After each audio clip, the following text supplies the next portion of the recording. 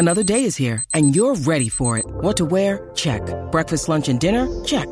Planning for what's next and how to save for it? That's where Bank of America can help. For your financial to-dos, Bank of America has experts ready to help get you closer to your goals. Get started at one of our local financial centers or 24/7 in our mobile banking app. Find a location near you at bankofamerica.com/talktous. What would you like the power to do? Mobile banking requires downloading the app and is only available for select devices. Message and data rates may apply. Bank of America N.A., member FDIC. When you need mealtime inspiration, it's worth shopping Kroger, where you'll find over 30,000 mouth-watering choices that excite your inner foodie. And no matter what tasty choice you make, you'll enjoy our everyday low prices, plus extra ways to save, like digital coupons worth over $600 each week. You can also save up to $1 off per gallon at the pump with fuel points. More savings and more inspiring flavors make shopping Kroger worth it every time. Kroger, fresh for everyone. Fuel restrictions apply.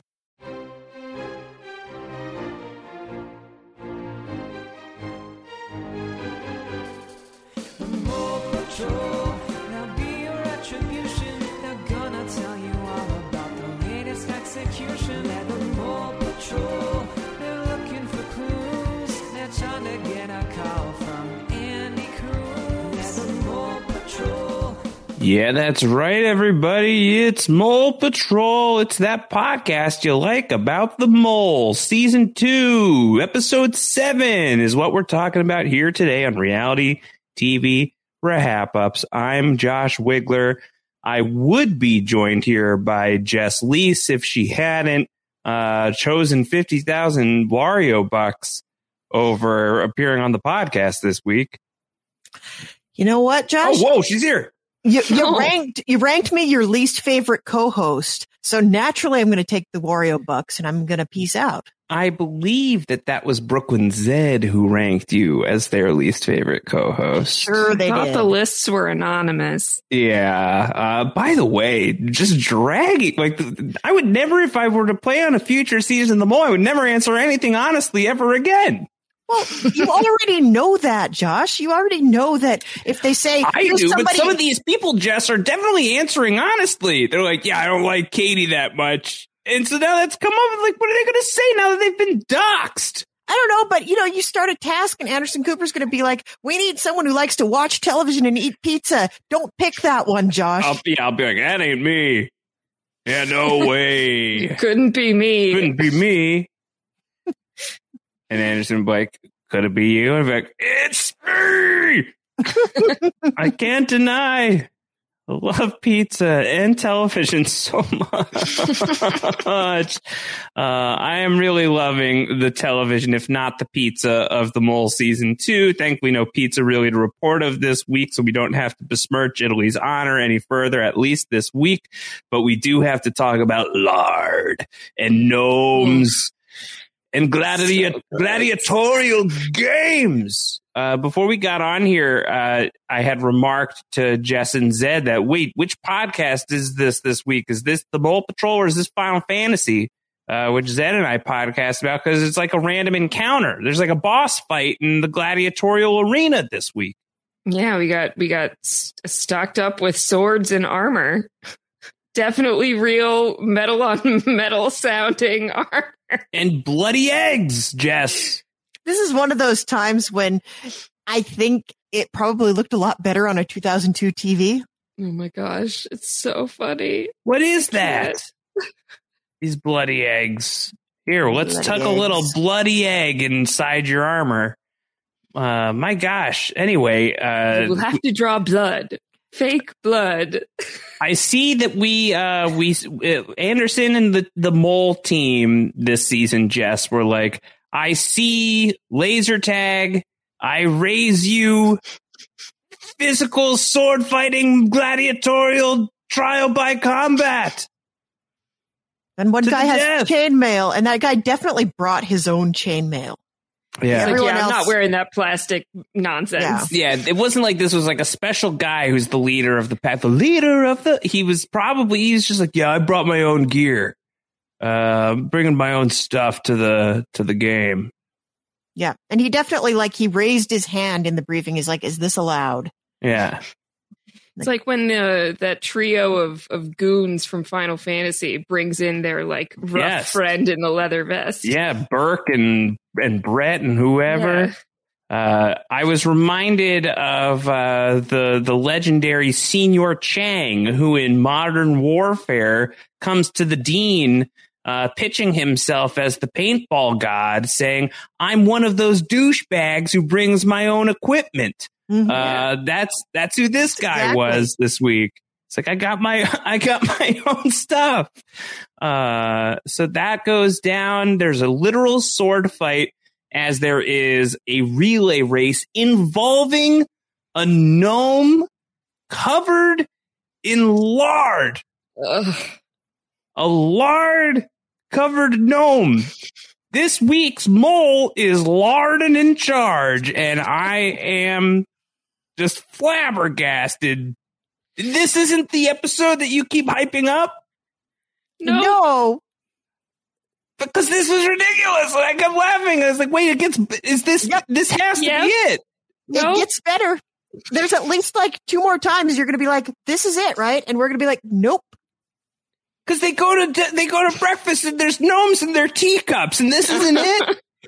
And the gnomes say, "I will break you." Will break you. So intense. Yep. Okay, Dolph Lundgren. Oh gosh. This isn't it. Like they go to breakfast and now everyone has a different little teacup and there's a tiny ass little gnome in each of them with a little like angry different face and different colors. But wait, there's more. And it's not this isn't the funniest thing. No. Not by long shot. Oh, I thought it was hysterical. Oh, it was, but it is. It is. I cracked up so hard. I loved this episode. Best one yet, for sure. Elite television, Josh. Oh my God. It's uphill from here, Josh. I don't even know what to do with the rest of my life once we're through this season. Luckily, we prolong it. At least I prolong it. Next week, we are not moving straight ahead into season 2, episode 8. As mentioned, we are going to do a spoiler-filled edition of The Mole Season 2. I shall not be here. It's going to be Zed. It's going to be Jess. You guys are going to hold it down, talk about all the spoilery things that you want. This is for people who've seen this whole season or who do not care to be spoiled. I obviously will never listen to this podcast that you are going to create. So feel free to say whatever you want to about me behind my back. And also write in with your feedback. Mole Patrol at robhasawebsite.com. That's Mole Patrol at robhasawebsite.com. Your feedback will be greatly desired for this episode of the Mole Patrol. I won't be here. It's going to be great. I will be away, and then I will be very sad because I will not have been watching The Mole for a week or so, and I really just kind of want to keep going and get into episode 8. I love this season. I love these people. You sound like you're advertising like a holiday furniture sale or something. I'm advertising. You like gnomes? Wait until you get them greased. I got greased gnomes for sale. You want a greased gnome? Okay, now it's cars. Yeah. I love this couch. I love these people. I love this ottoman. Yeah. Well, I love my wife and kids, but you know what I love even more? Greased gnomes. Love my greased gnomes. You just dip them in the lard. You put them in a bucket. You run around. Put them in your bicycle. Put it in the basket. A greased gnome for every home. Zed, did you invite Bobcat Goldthwait? Because I know I didn't. I don't even know who that is. Goldthwait. I want a greased gnome for every home. This is my campaign. You promised all of the people out there in the Mole Patrol Kingdom. You vote for me as your favorite host, and I get you a greased gnome. Think about that. The week that I'm away. Encouragement. I don't know that that's. You want a gnome? People want. You want a gnome? I can get it for you. You want a greased gnome? I'll get you 2. I don't want any kind of gnome. You run around. You don't break it. Don't break it. You buy it. No. You break it. You buy it. No exemptions to the rule. The cost is $30,000. $30,000 per broken greased gnome. It's a very expensive gnome. This is the fine print. I shouldn't be reading this part out loud. Here's where I want to start. Why gnomes? Why are they gnomes? This is not a gnome-heavy part of the world. Nope. Why are there gnomes? This is not The Amazing Race. No, they don't have a sweet Travelocity roaming gnome sponsorship. It's just gnomes. So here's gnomes. Gnomes. So here's my central issue at this current moment in time. You're asking us? You're asking me? Like, this is supposed to be my question for you. You've both seen this season. There's no explanation for this. No, There's no not. explanation for anything that happens for the rest of the show, and you're going to have to just sit on that. I get it for the Caesar thing. Like, I kind of get. At least they're in Italy. Mhm. There's no rhyme or reason to the greased gnomes. No. There wasn't some sort of like hidden smart team reference that I'm missing because I'm on the stupid team. No. It's amazing. Yeah, What a choice. they are not anywhere near Rome, are they? They're in Tuscany. They're Yeah, in it's not the Tuscany. They're in roaming gnome. Lucca. Yeah, I'm looking up Lucca. It is west of Florence. Yeah, they're nowhere near Rome right now. I mean, Yeah. nowhere near Rome is, but they're not near Rome. No, they are very far from Rome. So you can't even say like a greased Rome. Yeah, no. There's no greased Rome. My goodness. I love it Goodness. so much. It is Yeah. it is such a strong choice that like nobody is able to escape the lunacy of, including the producers. Heather's going to explain this to a producer and you hear the producers cracking up in the background. She can't say slippery. None of them can contain themselves. I think the quote from Heather goes, "The hand, the slippery, and the movements." It becomes Jerry Lewis in this The moment. slippery and the movements. All right. We just We're in it. We're here. The podcast and the gnomes and the show. we just have to Very get into it. All right. sweet. Zed, you're the adult. You have to lead us through the recap. Oh gosh. Zed is the youngest person in the room. Yeah, I am. Lead the way. Help. You Help. got- you got Help. it. Help. I mean, the first thing that I have is not necessarily super helpful because in the opening confessionals, Olavia is talking about her fellow players. It says one of them is a stinky freaking liar, A freaky which stinking cracked me liar. up. Yeah. The mole is a stinky freaking liar. A stinking freaky liar. Freaky liar? A stinking liar? A stinking liar. A frickin' liar. Stinky freaking liar. A stinky frickin' liar. Stinky frickin' liar. An SFL. Yeah. So we get the general sense that the game is getting more difficult because the field of competition is narrowing. For Yeah. sure. I believe Bill says this thing has so many layers to it, it's hard to get to the bottom of. Banner episode for Bill. Wow. Yeah. Wow. Again, have to begin the process of separating Bill from Charlie because this is an individual. Yeah, I think that might be the debut of your Bill voice. That's just Bill's now. coming out party. It's been happening slowly, A but little like, bit. Mostly when you say Tuesday. yeah. He We has had a Tuesdayman reference on the Kiss Final Kiss. Fantasy podcast this week. when I have the opportunity to really emphasize the H in a when, it'll be more pronounced. Oh man. We're in a van driving to Lucca, and Darwin is suspicious of Dorothy and Olavia because they've had 2 exemptions. He calls one of them mole face or exemption face. I can't remember which. Exemption face. Face. It's been 22 days. There's $226,000 in the pot, and they are headed to Lucca. At breakfast, as we have already referenced, everybody gets a little gnome at their place setting that says, "I will break you." I will break you. An Ivan Drago reference. I should have worn my Ivan Drago socks to this podcast. And I'm just double checking. I'm going through the remaining cast members. None of them are from Soviet Russia. No. Don't believe. No. No, in Soviet Russia, gnome greases you. No. Oh, no.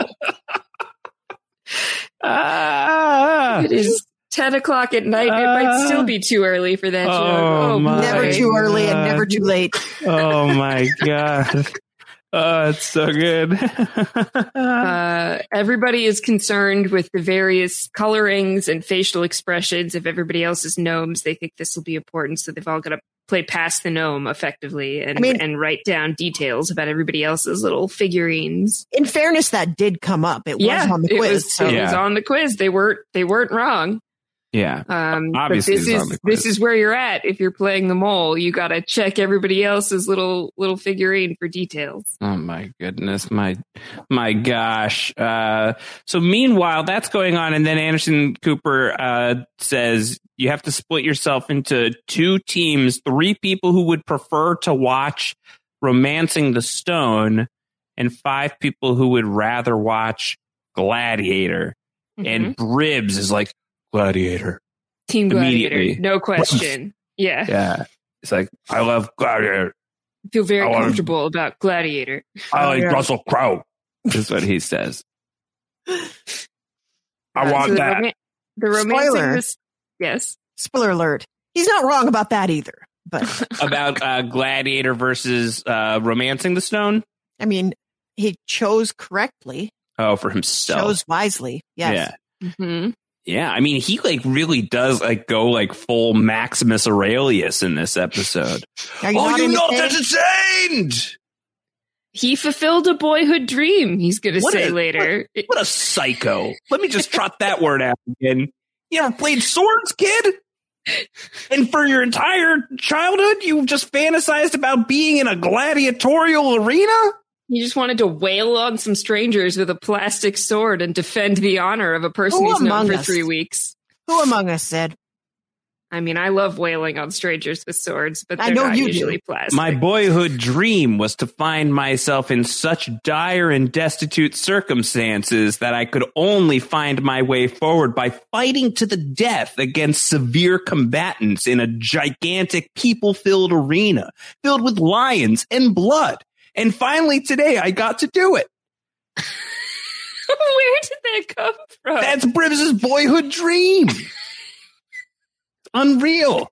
This is what I want to do with my life. And he gets to do it today. He's so excited about it later on. He's like, if I left today, I wouldn't regret a thing. Yeah, no regrets. I'm happy for him. At which point I'm like, so Bribs, you lucky son of a gun, because you for sure failed the quiz. Like, you were going home, like 100%. 100%.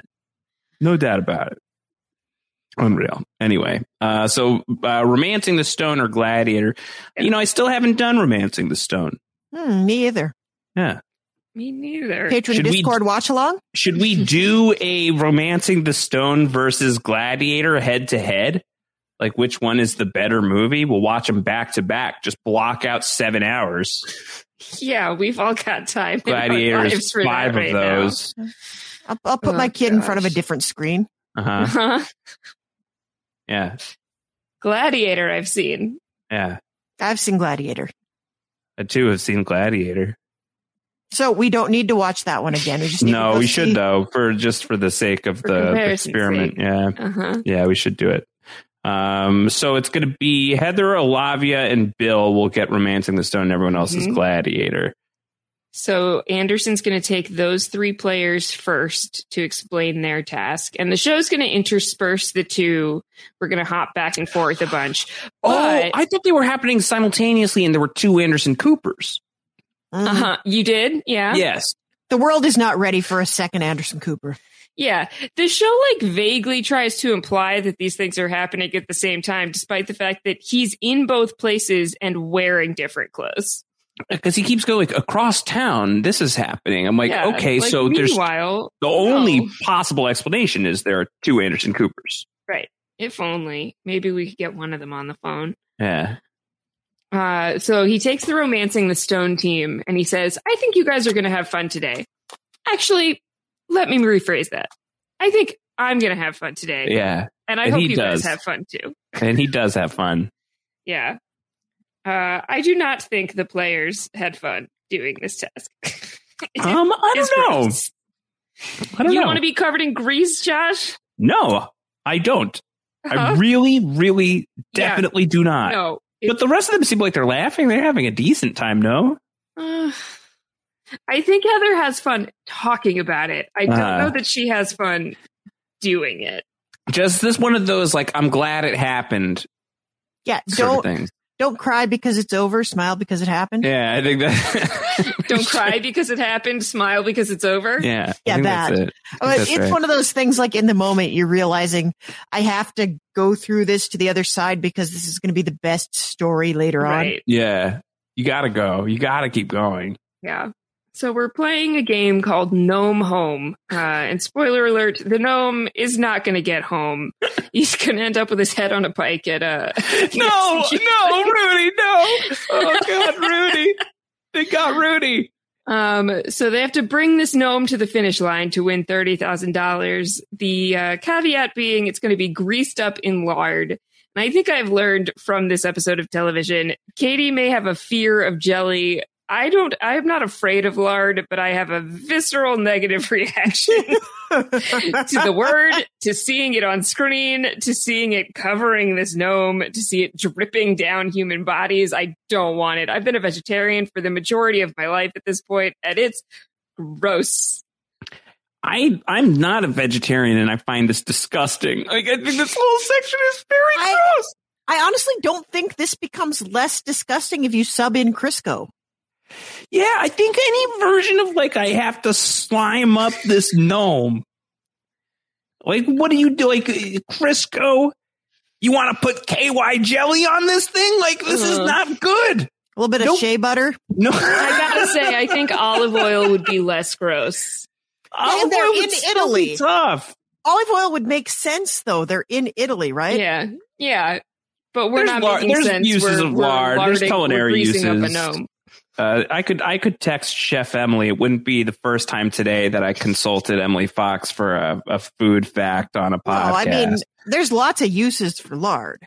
Yeah. Sure. But I feel like you're on the Mediterranean diet. You're going to be inclined to use more olive oil. They should have, if they're going to put olive oil on, then they should put some vinegar on as well. They should dress this gnome up like a salad.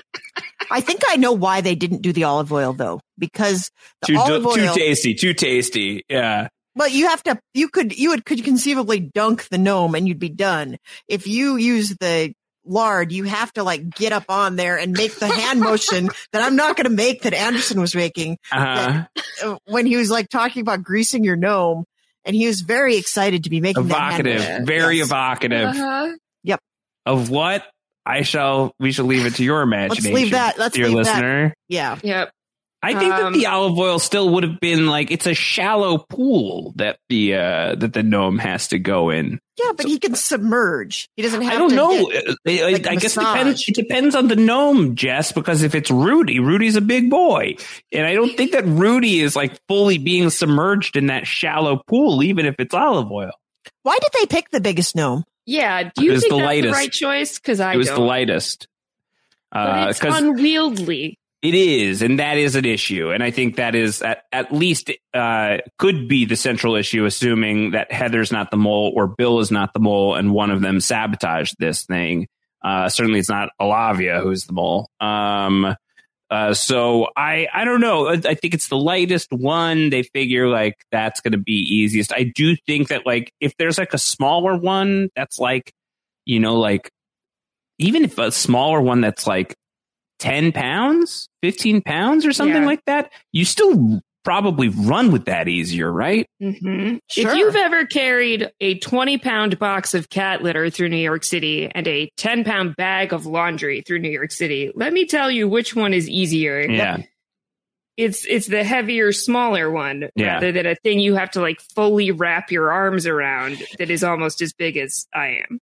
Yeah, and it's just to put a point on it, it is covered in lard. It's greased head to toe, bow to stern, nose to tail, tip of the cap to the tip of the toes. It is submerged.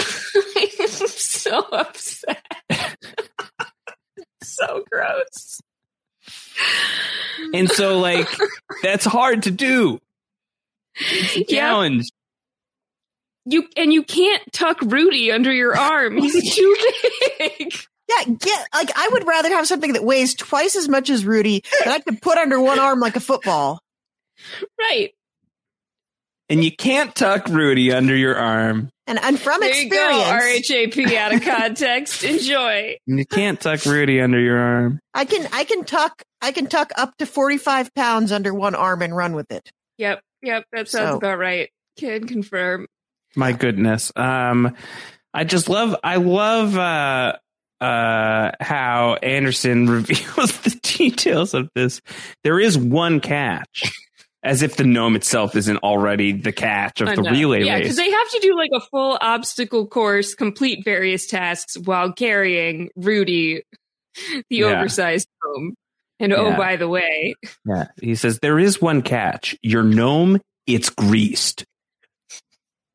You know, like a greased gnome. Your gnome, it's greased. And he says, you can grease your own gnome, but you can't grease your friend's gnome. Nobody wanted to try, Anderson. Literally nobody was asking for this. Although, doesn't Heather grease the gnome for Bill? I think she does. She does. Well, Heather has a hard time not touching things that she's not supposed to touch. This is a very good point. Anderson does clarify that she's allowed to touch both gnomes before they make their decision. Before they make the selection, yeah. Which is all the more baffling to me, that they can pick them both up and like hold them and they still choose the bigger one. Yeah.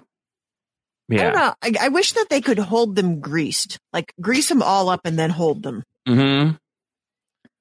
I want all the information. Yeah. To get I think that's fair to get like a little bit of a compare contrast in the grease. Mm-hmm. Yeah. And every time, you know how there are those videos, like I think there's one for Bee Movie where every time they say the word bee, they speed it up 10%. I feel like Anderson is like that with the phrase grease the gnome. Every time he says grease your gnome, he gets like 10% more satisfied with himself. Because it just keeps getting funnier and more ridiculous. Yes. But it's hysterical. As evidenced by where we're at 25 minutes into this podcast. We're still talking about it, yes. My gosh. Yeah, it is time. I never thought I'd say this, but it is time to grease your gnome. Yes. I think he did think he would say it. Yeah. I think he thinks about it a lot. And then we get the great confessional from Heather where she can't say the gnome is very slippery. He's very slippy. It's slippier.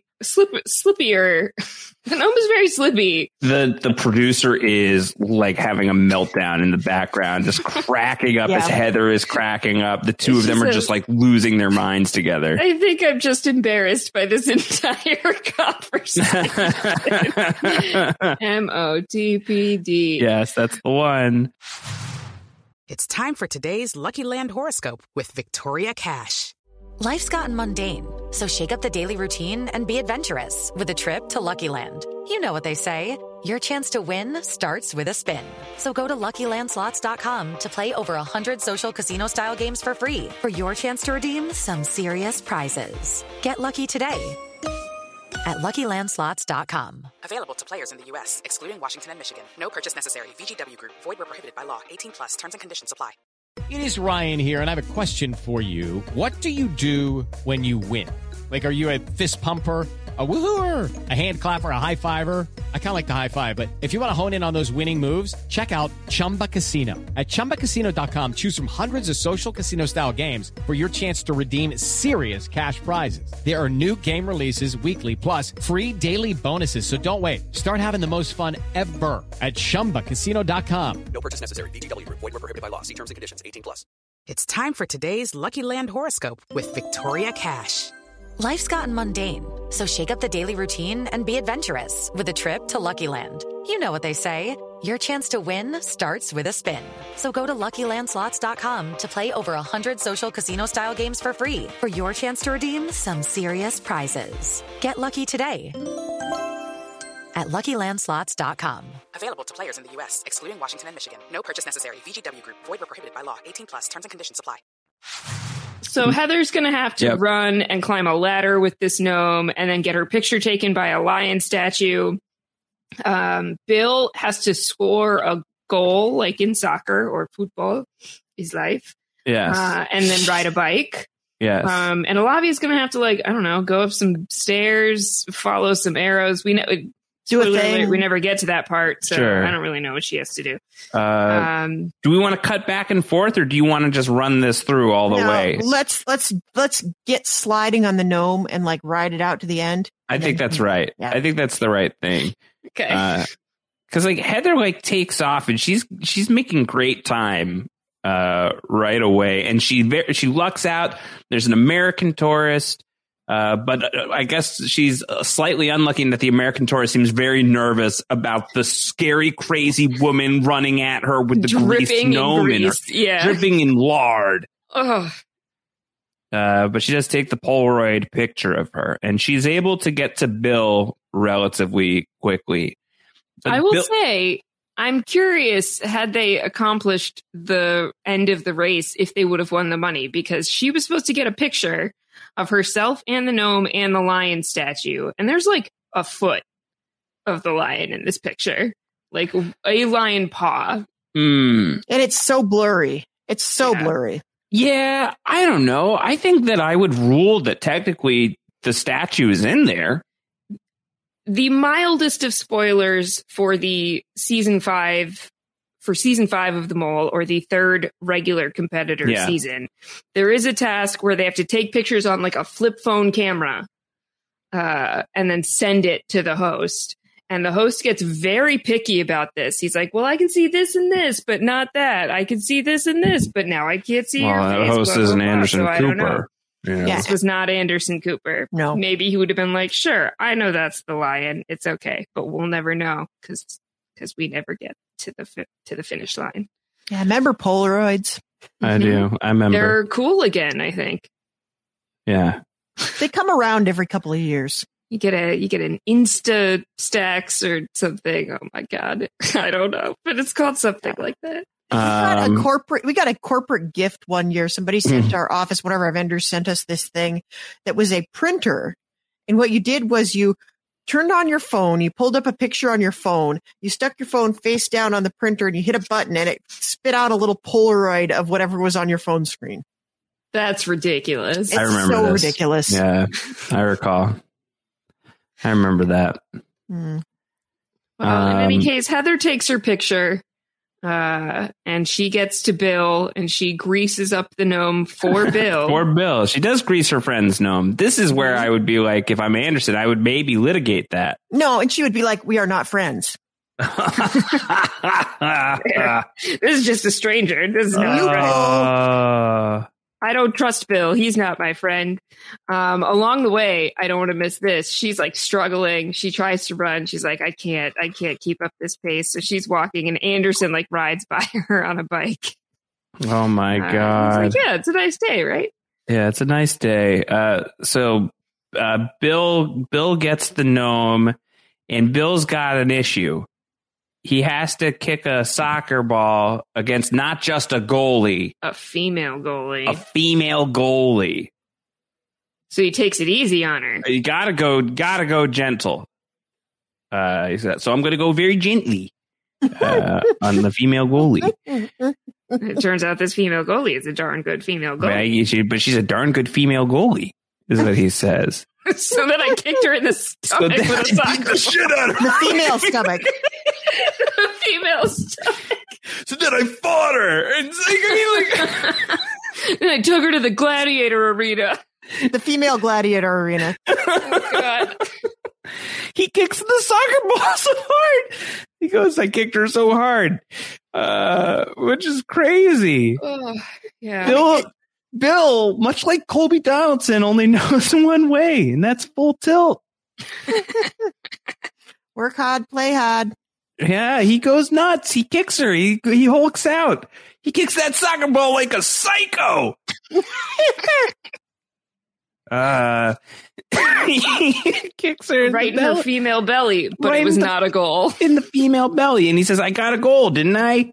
Did he? Eventually, yeah. It wasn't not the time that he kicked the ball right into her stomach. That is not a goal. I mean, despite get it in the net eventually. I feel like something like that happens in like Space Jam, where the character is attached to the ball and they score the ball anyway. So in real life, this does not count. Yeah. Well, Oh my playing God. Monsters. Yeah. It cracked me up. Bill. Oh my God, Bill, you wildman. He forgets to take the I kicked her picture so hard that I hit her in the belly. And so that happens. And he forgets to take the picture with the female goalie. So he goes and he's gotten on the bike and then he's like, oh, right, I got to take a picture with the female goalie. So he has to get back off the bike and go over and take the picture with the female goalie and then get back on the bike. Yeah. And now he's got to do an obstacle course. And Heather suggests that he puts the gnome in the basket. Yeah. And he's like, oh, that's a good idea. It was a very good idea. And so he puts the gnome in the basket, much like where the lotion goes. If the lotion is lard on the gnome. Yeah. You put the lotion on the gnome or else you get the hose again. And so he's like riding around these obstacles. And I have in my notes very quickly, I said, he rides over a ramp. Does he have to? And then he flies off and shatters the gnome everywhere. The gnome explodes like fireworks on the 4th of July. Yeah. Is this ramp like a teeter totter? Like as he goes over it, is it going to like ramp down? Or is he about to go like flying off this? Anderson, do I get ramp? to test this out? Is this like Do I get to do some sweet jumps? Yeah. He falls and the gnome explodes on the ground. Yeah. The first time he misses the ramp and he's got to like go back around to do it a second time. Yeah. Falls off. He falls on the gnome. The bike falls on the gnome. It's a disaster. Anderson says it's a sad sight.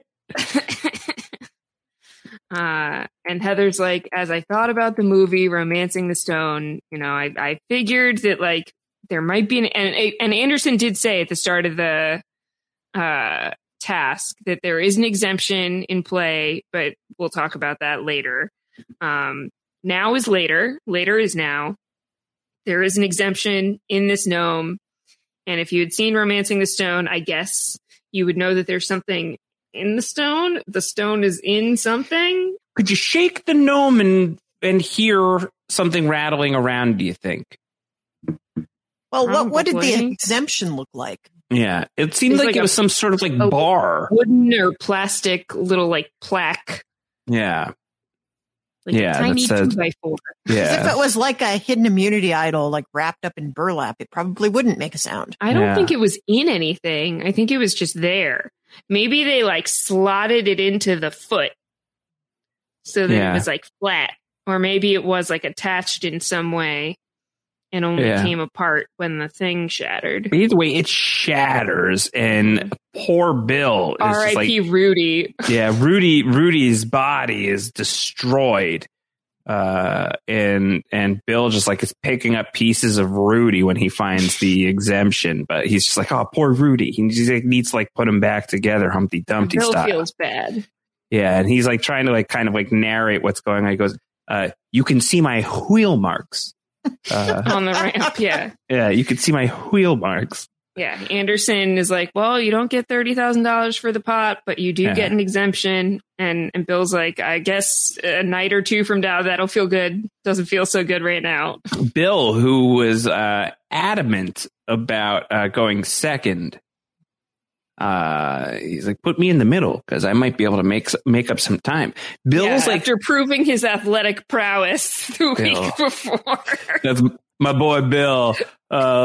Loves to overinflate his sense of self. Absolutely incredible. That's surgeons for you. Yeah, I guess. And also admirals. Mm-hmm. I was just going to say old white men. Yeah. Oh, yeah. Yeah, that too. I broke the gnome. I lost $30,000. Yep. You can see my wheel marks. And now, after Heather suggested putting the gnome in the basket and Bill says that's a good idea, now Bill is suspicious of Heather's suggestion to put the gnome in the basket. Because he's like, I was going to carry it under my arm so that I could see where I was going, but she said I should put it in the basket, so I did. And then I couldn't see, so I fell over and we lost. So it's Heather's fault that Bill fell off the ramp. It seems to be his argument. Oh my gosh. Yeah, there's a lot like, did Heather know? Or was she just like saying, I put the gnome in the basket, you psycho, you cannot ride with it in your hands? Ride this bike one-handed? What choice does, like, even if Heather's the mole and she has unglued the basket, where else is Rudy supposed to go? Well, was it one is of he going those? to balance him on his nose? Like, what's he going to do? Was this a men's bike or a women's bike? Did it have? It's a female bike. Because if it has the crossbar, I feel The top bar, yeah. I feel like the play is you stick him on the crossbar right in front of you, and you kind of lean over and like T-Rex your arms together. T-Rex your arms together. Yeah. It's too tempting to not do the ET though. Oh gosh. But you need a blanket to really properly eat. Rudy, phone home. He can't. Rudy, phone home. That was so dumb. Olavia mentions, not in the, this is in a confessional, I believe. She says she's already had 2 exemptions, so she didn't want this one because it's time to start putting money in the pot. Yeah. Yeah. She's really focused on the money this week, which works out for her, honestly, decently well. Yeah. Not bad. I do have a couple of questions, but I think, by and large, like, I don't done the exact same thing that she ends up doing. And then Bill and Heather want to make sure that Olavia doesn't get left out, so they give her a hug so she can be greasy too. And then we also can't. Anderson does not have a grease exemption. Yeah, Anderson is not allowed to escape without getting covered in lard. Now, see, now this makes me wish they had shot these things back to back on the same day. So he has to go be all greasy at the gladiator battle. Yep. Yeah. Greasy, Yeah. and then somebody like maybe shatters their egg on him, and I Yeah. don't know. I just like him messy. Yeah. Yeah. Just like him messy. Yeah. Oh, Unbelievable. So that's the gnome. And when I tell you that I howled, I laughed so hard watching this whole episode, but the gnome stuff just absolutely sent me. Anderson rolling up on the bike, being like, "That sure is one greasy gnome you have." Yes. Yes. That slayed me. Yes, Anderson, Unreal. it is because you required me to dip this gnome in lard. In lard. And then cover it with my hands in lard. Unreal. Lard. Ugh. I don't even like saying it. No, Lard. I don't either. It was a female bike. I just checked. It's a shame that they didn't give them lardic inspiration. Oh my God. Hey. Oh my God. Okay. Well, that's a good segue into sword play as we go to the gladiator games. It is. Sure. We must do a battle. Sans magic with swords. Yeah. But the battle itself, Jess, is the magic. Is magical. The true the very battle. existence of the battle. The true battle is the friends we made along the way. Yeah. And the enemies that we fought and stabbed and, and lay skewered slain. through the blood eggs. Yeah. Yeah, In a well- public plaza. Yeah, this public plaza, they're like, it used to be the amphitheater. And I'm like, well, yeah, but now it's just a bunch of nondescript buildings in a circle. Right. Yeah. It's not Although like it's been preserved as a coliseum. No, you went to a It's just prom like people's store. apartment windows looking out on a plaza.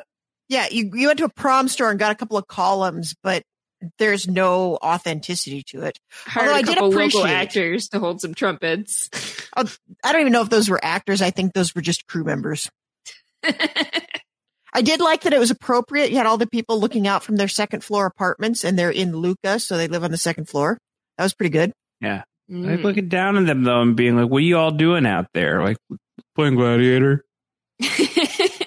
Al's so hype. Al comes into this thing way too hot. He comes in Way at too 11, and he goes He's to a also zero living out immediately. his boyhood dream. He just didn't say so. No, he really didn't. We have Bribs, Katie, Dorothy, Darwin, and Al. Al is suspicious of Dorothy because she's bad at walking and running. And she lives in New York City. All you do is walk and run. He's not wrong. Do you do much running, Josh? In New York City, where we all live? I am, despite what I present, perhaps you may be surprised that, yeah, especially because of my wife, who is like the fastest of walkers. I'm like a fast walker. I walk fast. Like, get out of my way. Yeah. And no, I will not look at you. I'm just trying to get to where I need to go. I'm asking if you run.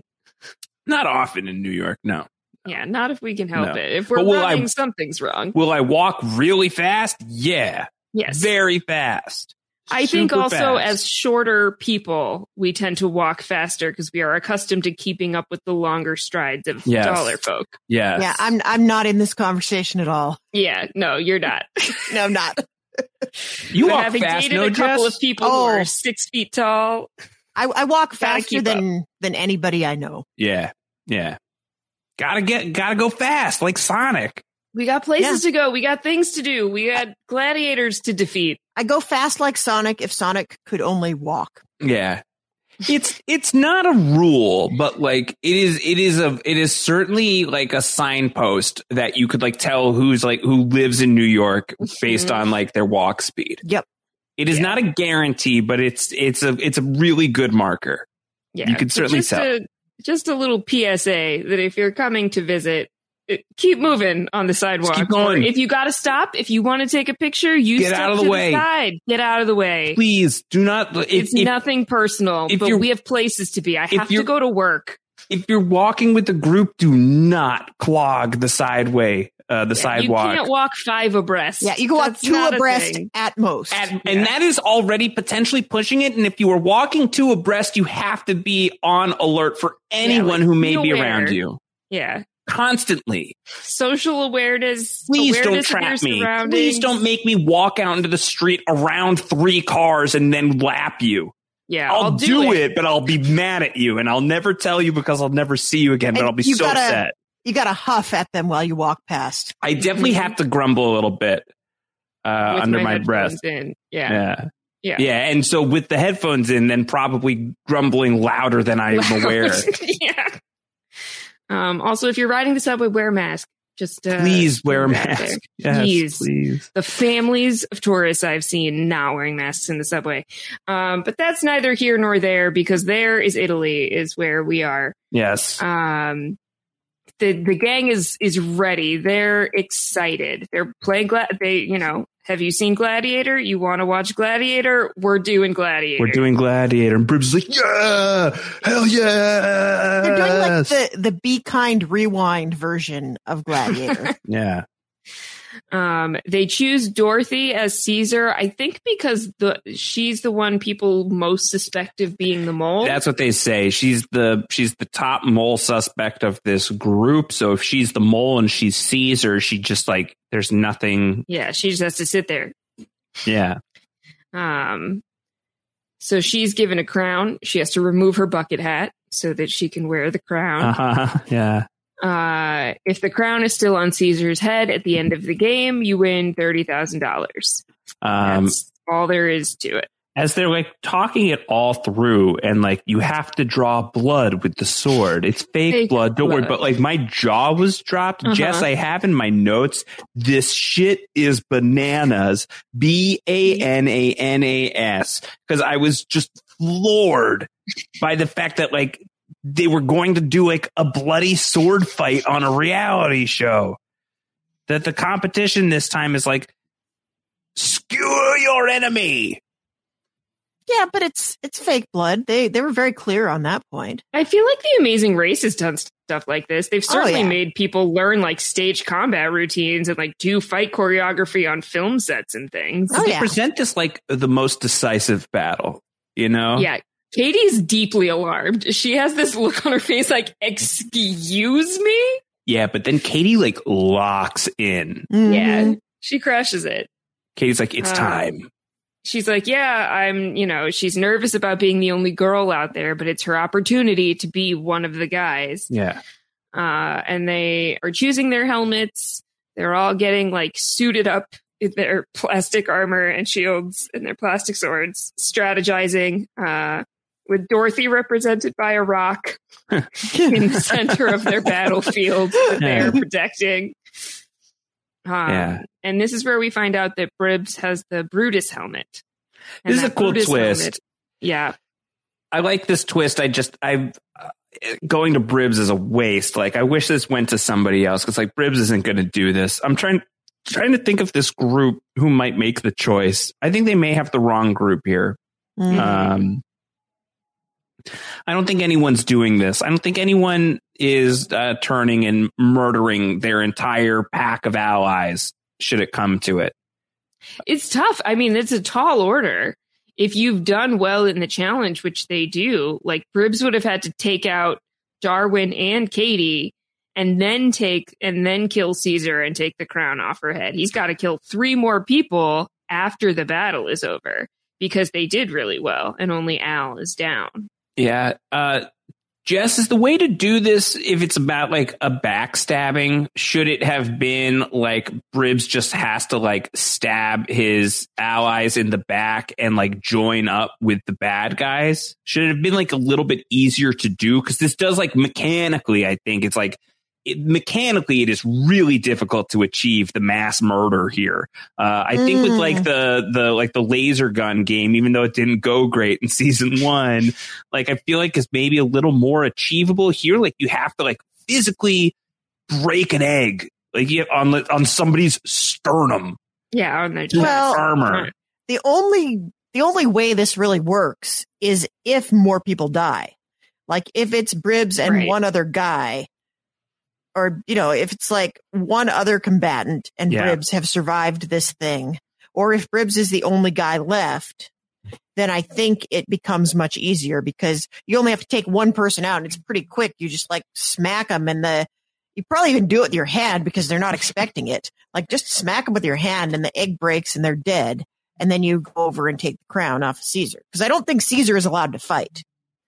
Yeah, I mean, Caesar's unarmed. Caesar's not wearing any armor and has no weapons. If you're Caesar, though, can you like pick up a sword and defend yourself? I mean, I would, but I know you would. I don't know.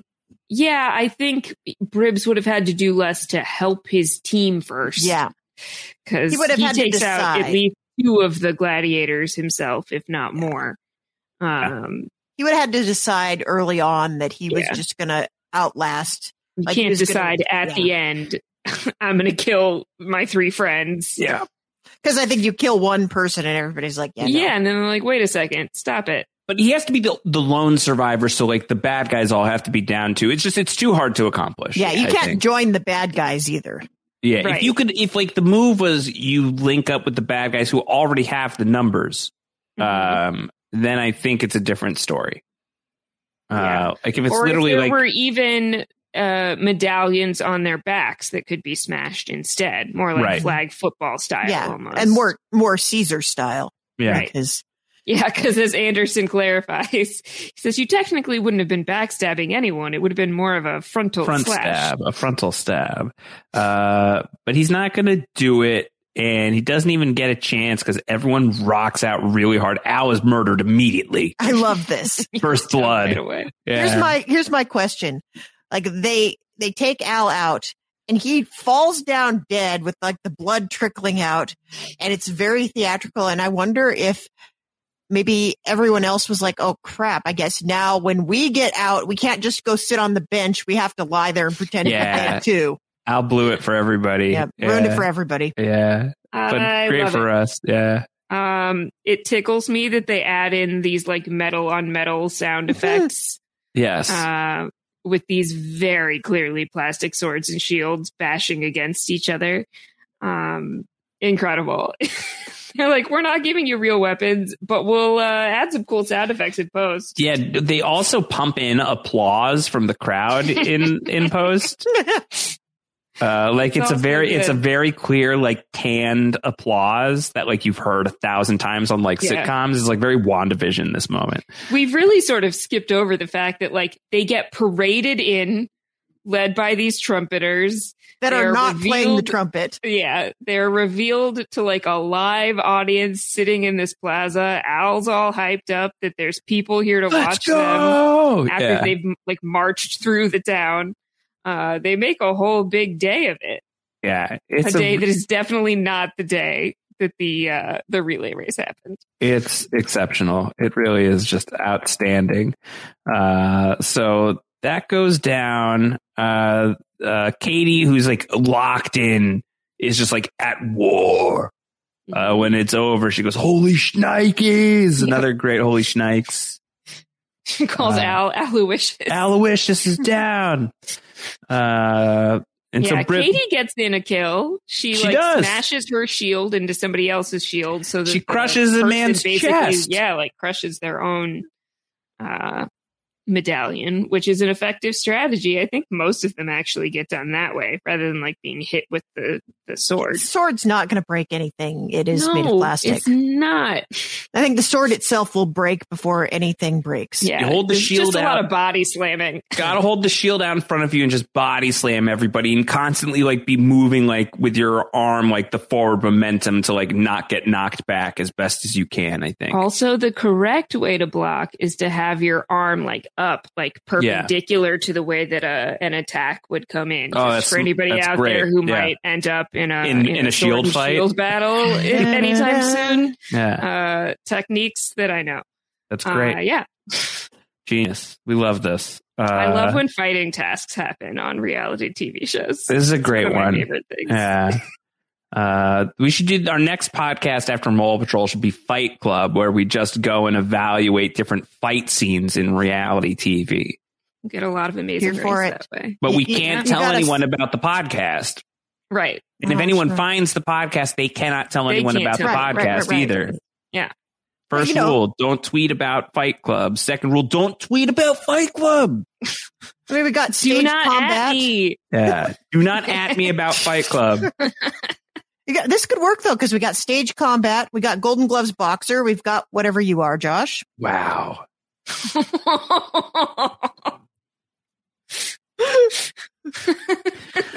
He's the Al of the podcast. I've never been in a fight in my life.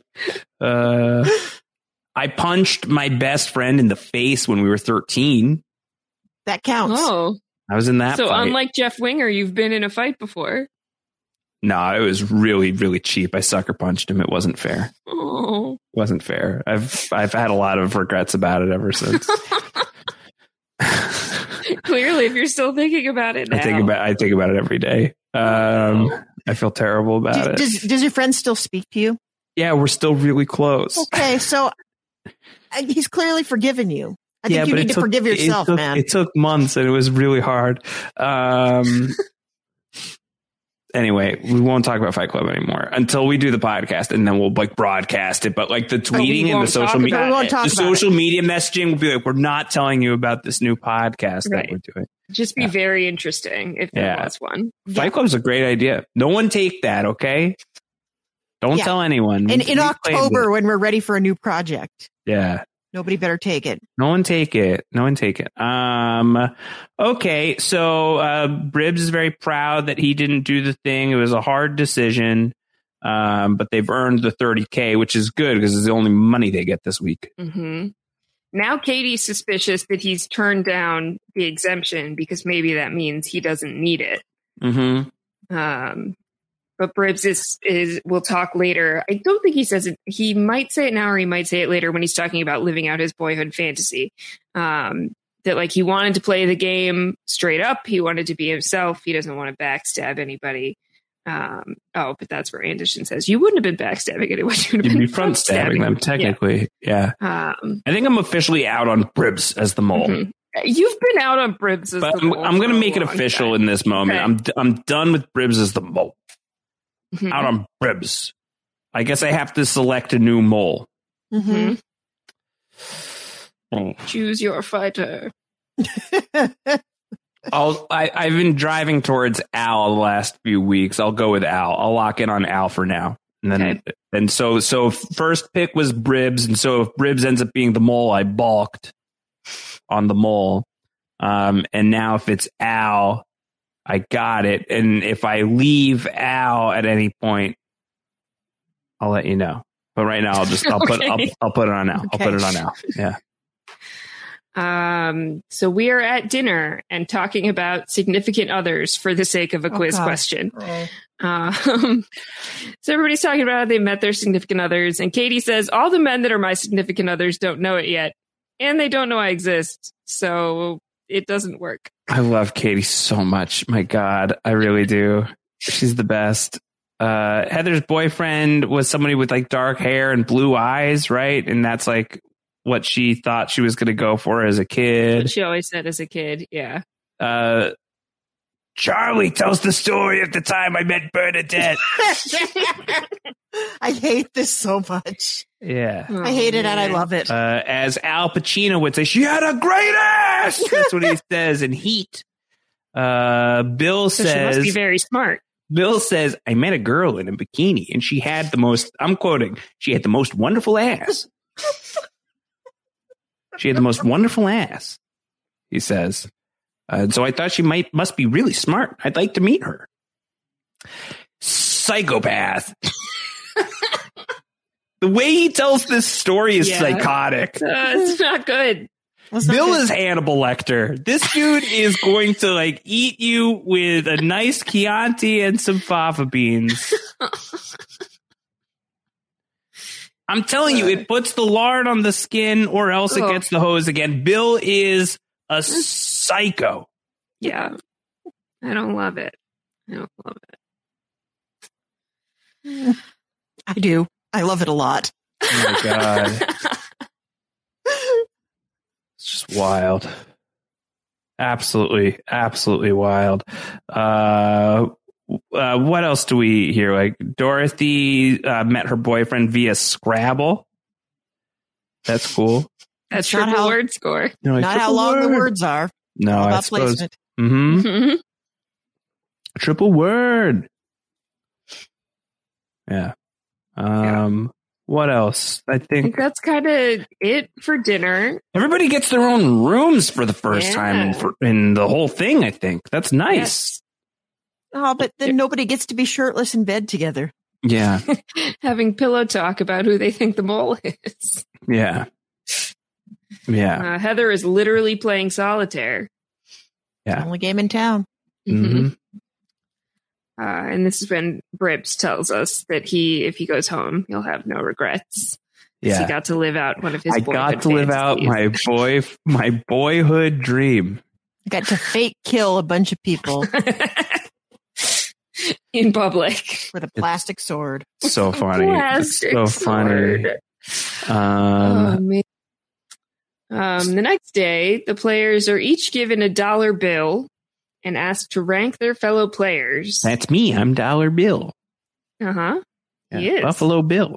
Mm-hmm. Katie ranks Bill last because she doesn't trust him. Yeah, it's the favorite to least favorite game again, and everyone on dollars this time. Let's just deface the currency.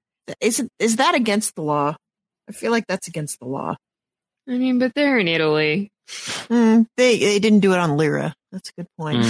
I also it's wild to me that this is all pre-Euro because they keep talking about francs and lira. Francs and lira. So I've got a big tin in the apartment that is all this pre-Euro change that I've carried around with me since 2000. Yeah, I have one too. It's in the shape of a London double-decker bus. Aw. Yeah, it has That's a little coin cool. slot in the top. That's cool. Yeah, because my dad would go on business. He'd go to conferences, and every other year the conference was outside of the United States, and he'd bring us back little bits of foreign money as children. That's awesome. That's cool. We have quite the collection because we had mine and then George got very interested in it. So shout out to Sarah Carradine who sent us a huge box of foreign change and a few little trinkets for George. And we've had the most fun time looking at all the different, like the Australian and New Zealand money. And I think there was Singapore and Hong Kong in there. It's fun stuff. There was a tiny moment where when you said brought us, I really thought you meant the whole patrol. Oh, well. You guys are local. I'll share. Yeah, so sad. we could come experience the foreign money collection. Come over, George. We'll show you his coin collection. I would love that. Mm. And he's also obsessed with those penny flattening machines. Oh, sure. Yeah, he will talk about that for like an hour. Love it. Come prepared. They're cool machines. I remember being a small child and thinking that was the best. It is small the best. child? Yeah. It's the best now. Dude. Yeah. I'm not even going to apologize. Get those souvenir pennies. So everyone is doing the favorite to least favorite thing. Is it at dinner? It's at dinner where we find out that Katie is jellyphobic. Is there even a name for that? I'm sure there is. Galactophobia. Oh, gosh. How do I even Google for this? I want to know now. Oh, I'm not no. even sure how to look it up. I'm not going to Google it in case there's a mole spoiler. Yeah. I'll do it for you, Josh. Al is doing like a Catskill stand-up set. Yeah. Josh, you were not far off. It's called Zelatinophobia. Yeah. Okay. Yeah, with a Z. Okay. Zelatinophobia. There is a full-fledged, there is a whole ass wiki called the Phobia Wiki. The fear of jelly. Yep. Zelatinophobia. It's great. Yeah. It's time for today's Lucky Land horoscope with Victoria Cash. Life's gotten mundane, so shake up the daily routine and be adventurous with a trip to Lucky Land. You know what they say. Your chance to win starts with a spin. So go to LuckyLandSlots.com to play over 100 social casino-style games for free for your chance to redeem some serious prizes. Get lucky today at LuckyLandSlots.com. Available to players in the U.S., excluding Washington and Michigan. No purchase necessary. VGW Group. Void where prohibited by law. 18+. Terms and conditions apply.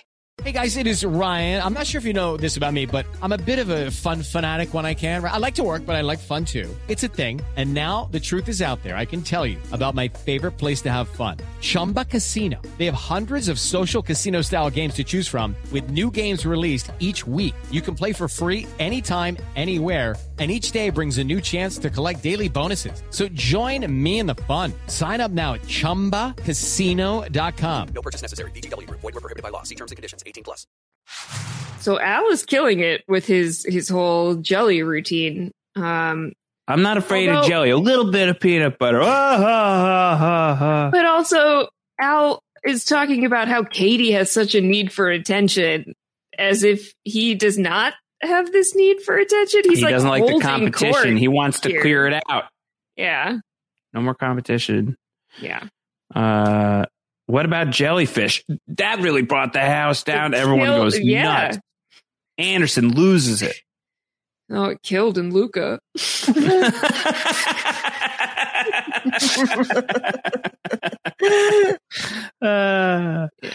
Great. Super great. I want to know, why did they make everybody go through this exercise 2 weeks in a row? Gosh, about like the ranking thing? Yeah. Yeah. I was curious about that as well. Maybe because they thought that they would get Alavia again. This feels like maybe a little bit of a setup, that like Alavia would be somebody who would make an interesting choice here potentially. I don't know. Maybe it certainly shakes up the game because so many people suspected her. It's a wild moment. It's really crazy. I mean, I don't know if we're just like hopping to that at this point. I mean, there's the quiz. I my notes are always pretty light when we get to the quiz stuff, which is maybe stupid of me. I don't know if there was anything like massively notable this week, but like the big thing, because like the quiz doesn't end up playing, is that at the execution, Anderson doxes everybody. First of all, here in Luca, we're at the town executioner's house, and there's poor Rudy's head on a spike. Yeah, because that's what they did with executed prisoners back in the day. Jess, I'm so mad that we didn't do a heads on spikes draft for this. Yeah, we should have. So stupid of us. I don't think, but I don't know. Like, you would not have picked Gnome. I wouldn't have known to. You wouldn't have known to. Greased up gnome to. Yeah. Named Rudy. Rest in peace. But Anderson then just doxes who everybody put as their least favorite, which is a really spicy thing to do, I feel like. Yeah. I feel like this would be, I don't know. I think like there's like a certain degree of like anonymity that you need for this stuff. Otherwise, for like future seasons, you're always just going to try and game this stuff. Like, I think like there's got to be some degree of sanctity here. Otherwise, like you're just like you're never going to get honest anything. And like, I think like in something like this, like it's not the end of the world to like start to try and like game stuff, but then like you lose the value of favorite, least favorite. Like when you're going to make it like this outwardly personal, I think that this to me feels like a game design error personally. Interesting. I don't know. But Olavia is the least favorite and he offers her a bribe. There's a briefcase with $49,992 in it. Here's the $8 from all of the contestants. Now Everybody wrote their offensive lists, he says. Now you have $50,000 in cold hard cash. Take it and walk out of the game tonight. Or don't. Would you do it? I'd have questions. Are you going to tax me? Yeah, Do I like get how to much? am I keeping this straight up? Also, like, what am I making based on placement on the show? Yeah. Not 50 grand, probably. Probably not. Probably not. I think, like, depending on the answers to those questions, though, like, if they're favorable in combination with that $50,000, I'm like, yeah, I've seen a lot. You know, I've been here in Italy for a long time. I've lived out my boyhood fantasy. I was at a whole ass Alp, you know. I got to go to your mountain hut. I saw your mountain house. Like, I think I'm good. I think I might take the cold hard cash. Why not? Yeah. It's probably hard to say no to. I'd have a hard time saying no to that much money staring me in the face. Yeah. I'd And take then I would it. book like a really cheap like train ride to some. I would backpack on that $50K for like 4 years. Yeah, maybe I wouldn't even go home. I'd just take my suitcase of cash and go adventuring.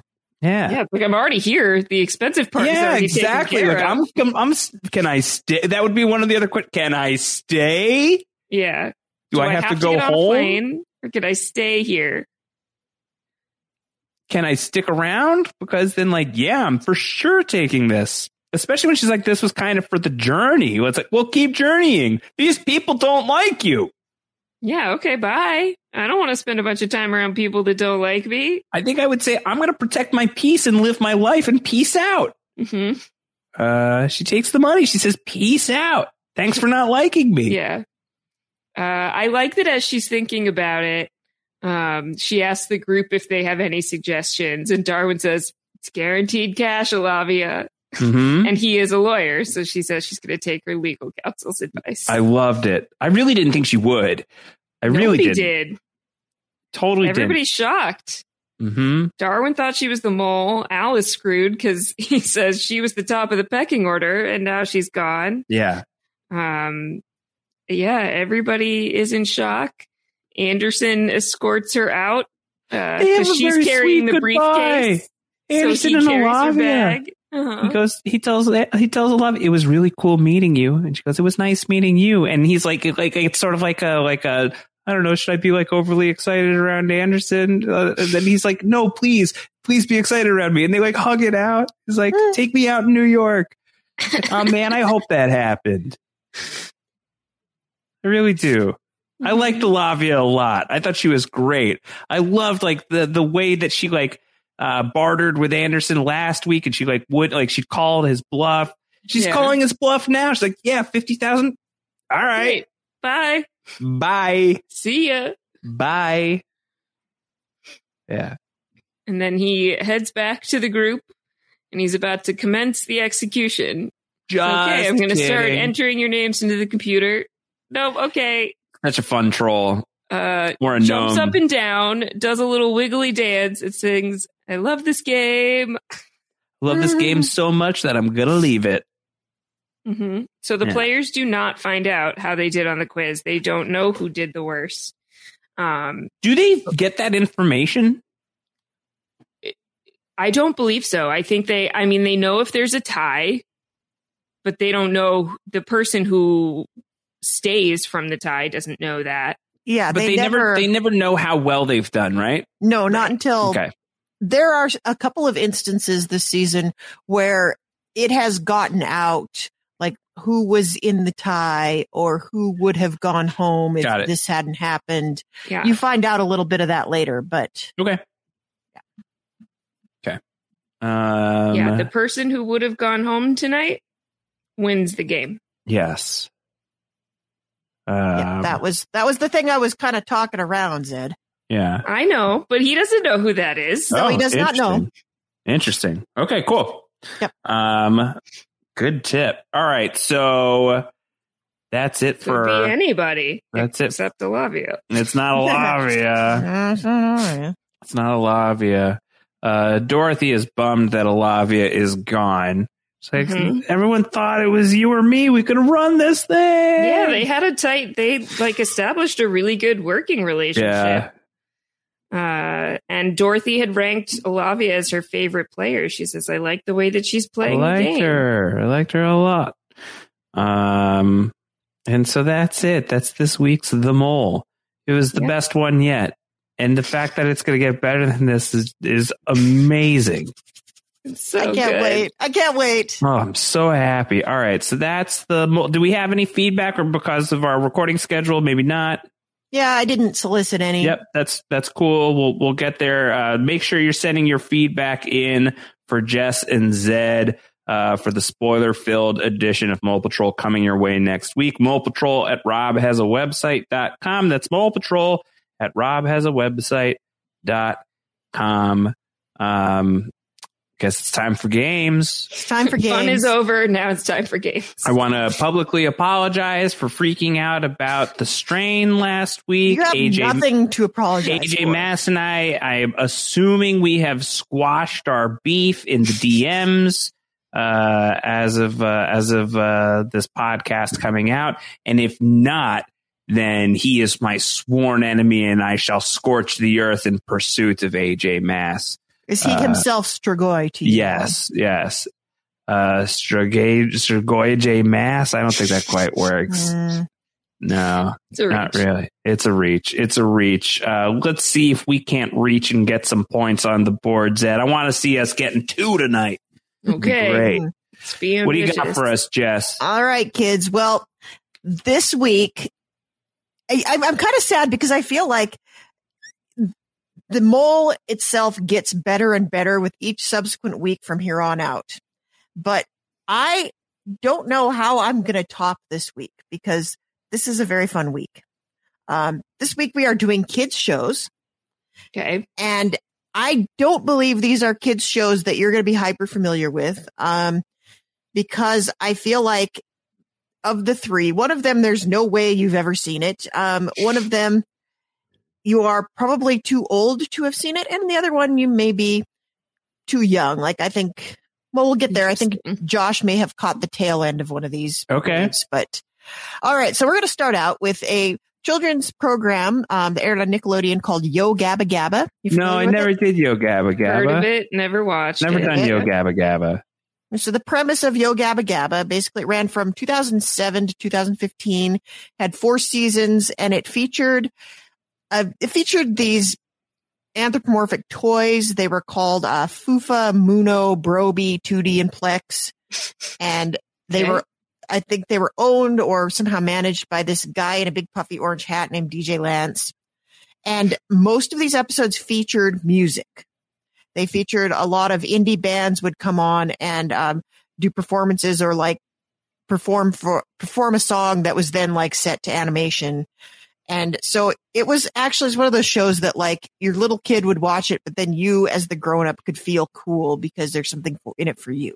Okay. So that's the setup on Yo Gabba Gabba. And it is fun. You can catch a lot of it on YouTube. You can't stream it anywhere, but we've been catching it on YouTube. And George and I vetted some of these episodes. And amazing. Yeah. All right. If the questions are too hard, then I'm going to rein in my reaction so as not to get really mad at George. Well, he's not going to listen to the podcast. So he will someday, I assume. And, by the time he's listening to the podcast, I hope we're good friends. And so I don't want to spoil the friendship. So I'm going to keep it reined in. You know what? Also, even if he doesn't listen to the podcast, Jess, I don't want to scream at your child so that you and I can still be friends. Fair enough. But I will say that sometime far off in the future, you're not going to be the only person who's still mad at something George did when he was 4. Also fair. Okay, so here we go. We're going to start out. I'm going to read you these 4 descriptions, and as usual, 3 of them are real and 1 of them is fake. So here we go. Bring it on. All right. This episode is called Nature. The friends plan a trip to the top of Gaba Mountain to visit DJ Lance's friend Barbara, a fuzzy butterfly voiced by Marissa Jarrett Winokur. An animated segment features a Decemberist song called The Great Outdoors, and Band of Horses performs Out in Nature, while Paul Scheer, dressed as a giant leaf, tells Jack McBrayer the knock-knock joke of the day. Okay. It's like a fairly fun time on television. So Yo Gabba Gabba is not an animated show, except for these. There are animated segments. There are live action segments. They're like people in full on suits. Okay. But they're miniature. So the special effect is that you zoom in and it's like people in suits, and you zoom out and they're little. Okay. They're toys that come to life. Sure. Okay. Yeah. All right. So this next episode is called Doctor. When Tootie has a cold, she needs a visit from Dr. Tony, played by Anthony Bourdain, who prescribes rest and orange juice and suggests that her friends make her a healthy meal like chicken soup. Meanwhile, Of Montreal performs Bananas Rice Applesauce Toast, and Biz Marquis's beat of the day is Give a Get, Wicca Wicca Well. I fully believe that all of that is real, and I'll be so sad if it's not. So much. Because I'm going to look it up almost as soon as we're done here. Well, put a pin in that, Josh, because I feel like there's a couple of ththese you're going to want to look up. Okay. R.I.P. Biz Marquis. And Anthony Bourdain. Of course. Yeah. Sad. Yeah, very sad. Biz Marquis, by the way, he did a lot of episodes of Yo Gabba Gabba. He wasn't in every episode, but he frequently had a segment called Beat of the Day. So we're just going to hear about Biz Marquis in the next 2 questions, too, I assume. He's in one of the other questions, but that doesn't mean anything. It's not a 50-50. Got it. All right. So the next episode is called Farm. The gang visits a farm owned by Farmer Josh, played by lost Josh Holloway in a straw hat and bib overalls. Farmer Josh performs a song about farm chores before blasting off on a flying tractor, but he's back in time for the hoedown. Psychedelic rockers Dr. Dog perform When You're a Gardener, and the show also features a song by Irish electropop group The High Llamas called Living on a Farm. Oh, I want to live on a farm. With Josh High Llamas, Holloway? by the way. Yeah. Yeah. All right. And finally, the fourth episode I'm going to describe to you is called Library.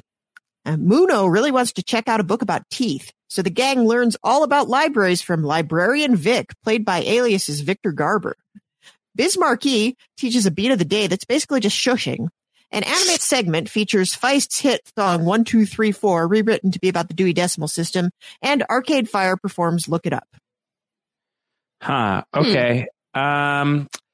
As usual, I'm not sure that I feel like there's a great tell here, Zed. Are you having any strong inclinations to kick us off? I'd heard of the bands in, I think, 3 out of the 4 questions. Yeah, I think everybody is a person. The bands, there were a few that these are all real bands. Of course. Yeah. I was just pleased that you said indie rock bands, and yet I knew 3 out of 4, or I guess 6 out of 8. Well, this is indie rock bands that are slightly before your time, Zed. Yeah. Well, yeah. A lot of this is sweet spot stuff for me. So that's what I figured, Josh. Yeah, in terms of the bands. I would not have to explain who the bands are to you. No. Man. I'm going to be really bummed if the Bourdain one is fake. So I just want to assume that it's real. Okay. Because I really want to watch that. I really want to watch Holloway that. doing Yo Gabba Gabba in 2007-ish? I mean, that's when he's famous. It's lost as a thing still. It's less of a thing, but it's not really a get to have Josh Holloway after Lost. Mm-hmm. So if he's going to do the show, It's going to happen. Listen, don't disrespect Colony. That show got unfairly canceled. It was great. It sucks. All of these like save blank shows. Come on, Netflix. And no one fought for Colony, you idiots. Unbelievable. Sorry. Doesn't he have like 3 seasons of a show that I've never heard of on Amazon? Yellowstone or something? Oh, he's in one. He's in one. He shows up in season 3, I believe. Oh, okay. Nice try, Paramount Plus. It's still not going to work. Nice shot, though. I appreciate the effort. Okay, so do we think the Josh Holloway one is real? Eventually, one of these lost debates is like going to be wrong. Mm-hmm. Who's the talent in the nature one? Jack McBrayer, Paul Scheer. You have Marissa Jarrett Winokur of Broadway fame. Yep, and Celebrity Big Brother fame. Yes. I think it's going to be one of the ones that I'm going to be bummed doesn't exist. And so it's really mostly Bourdain or Josh Holloway. Mm-hmm. And eventually I think like one of the lost ones is fake. And so I think we have to like pick one of the lost ones. Okay. I think now might be the time. Okay. Does that make sense? Yeah. Josh Holloway, final answer. Okay. Well, I think you're going to be happy and sad. Yeah. Because you are incorrect. That means it exists. Yeah, it means it exists. You can go look it up great. on YouTube. That's I great. watched the whole thing. It's wonderful. Bourdain is also real. Thank God. Okay, good. It like legit tears. Yeah. The one that I made up is the one with Victor Garber in the library. Oh, yeah. Yeah. I would have been happy about that too. Yeah, I would have watched that one. Yeah. But they're all great. Like honestly, you can throw a rock and hit a Yo Gabba Gabba episode and it's going to be fun. I love that. It's a great show. That's great. All right. So this next one is all written by the great Sarah Carradine, who Amazing. I did not believe that any of these were real. And then I had to look it up independently and verify this. I had to check the facts. This is indeed a real show that really aired and really was for children. I just to set this up. This is an Australian children's television program. It is called Round the Twist. It is about a family who lives in a haunted lighthouse, and it aired 4 seasons across the decades. It aired on and off from 1989 to 2001, and they recast actors periodically. But yeah, that's the setup. It's an Australian children's TV show about a family living in a haunted lighthouse. Round the Twist? Round the Twist, it is called. I love the name. It's a great name. What an incredible name for a thing. Round the Twist. Yeah, it's wonderful. Yeah. Wow. I really need to see this show. I'm gonna put it here. So the children, the ones she mentions here are, there's 14-year-old Pete and his twin sister Linda, and then there's a younger kid named Bronson. And then there's the parents, I guess. So, all right, just to Bronson's a great name for a kid. It's a great name, yeah. Keep that one. Yeah, put that in there if you're ever going to have kids. Your kid's so cute. What's his name? Bronson. Awesome. Is he named after Charles Bronson? Yeah. Or Balky? Yeah, you got a death wish. Yeah. Bronson. Yeah, it's great. Okay. Named after Pierce. Ooh, no, that's Brosnan. Yeah, but we got it wrong. We named him Bronson. Twins. He's named after Pierce, but we only found out after the fact that it's Brosnan. What if you had twins and you named one Bronson and Brosnan one Brosnan? and Bronson? Oh my God. That's a law office. Yes. Okay, so all of that is to set up this program. And I swear to you, 3 of these are real and 1 of them is fake. Okay, so to set all that up, here we go. 14-year-old Pete Twist pees on a tree and becomes impregnated by a tree spirit who declares she has fallen in love with him. Later in the episode, Pete gives birth to a tiny green baby by burping. Unexpected non-consensual impregnation always makes me upset. This is a children's show? This is a children's show. 4 kids. 4 kids. I mean, it's called Round the Twist. It's Well, that's quite the twist, Zed. What a twist. What a twist. Found it. So that's one episode. Here's another episode. Pete and his twin sister Linda are attacked by a flock of seagulls who can't stop shitting. Completely. Sure. Sarah wrote these. Excuse me? Flock of seagulls.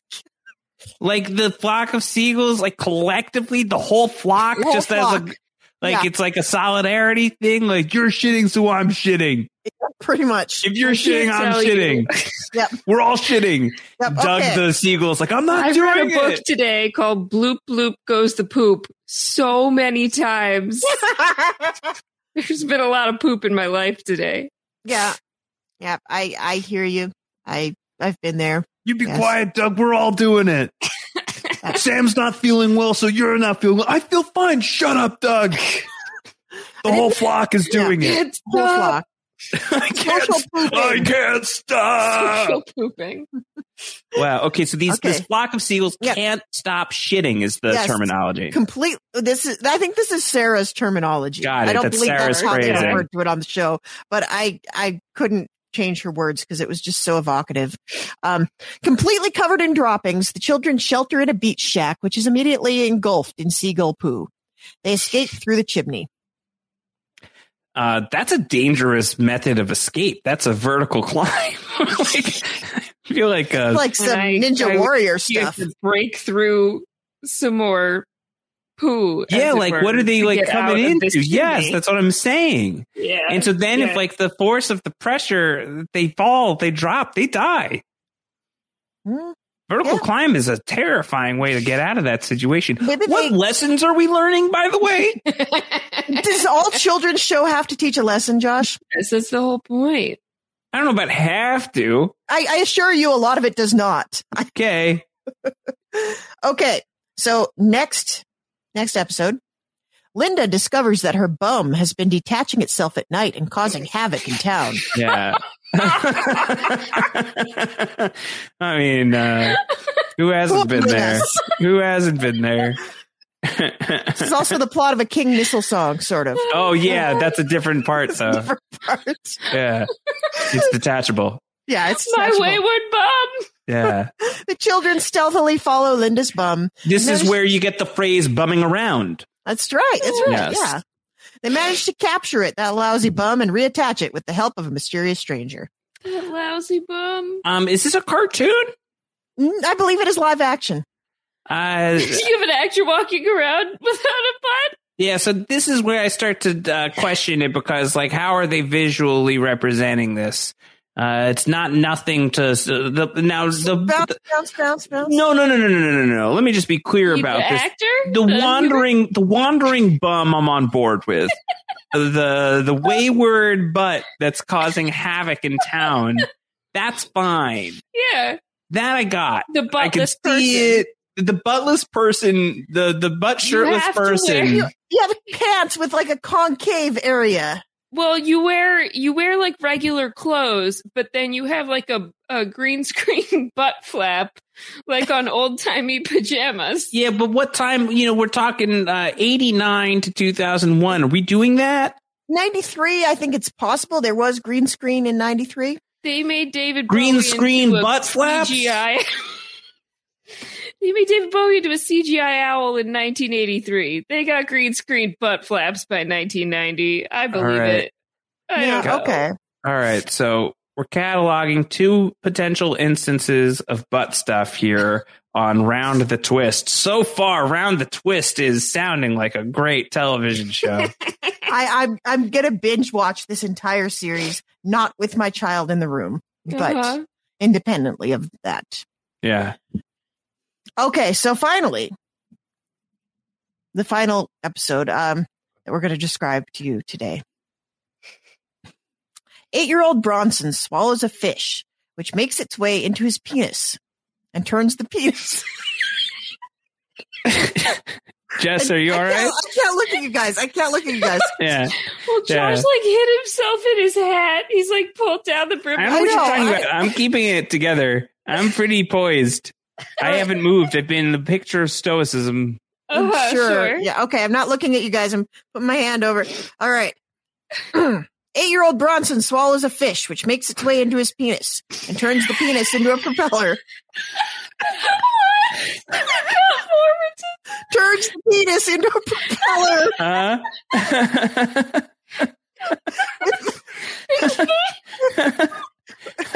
With this added advantage, Bronson wins the school swimming carnival. I'm sorry.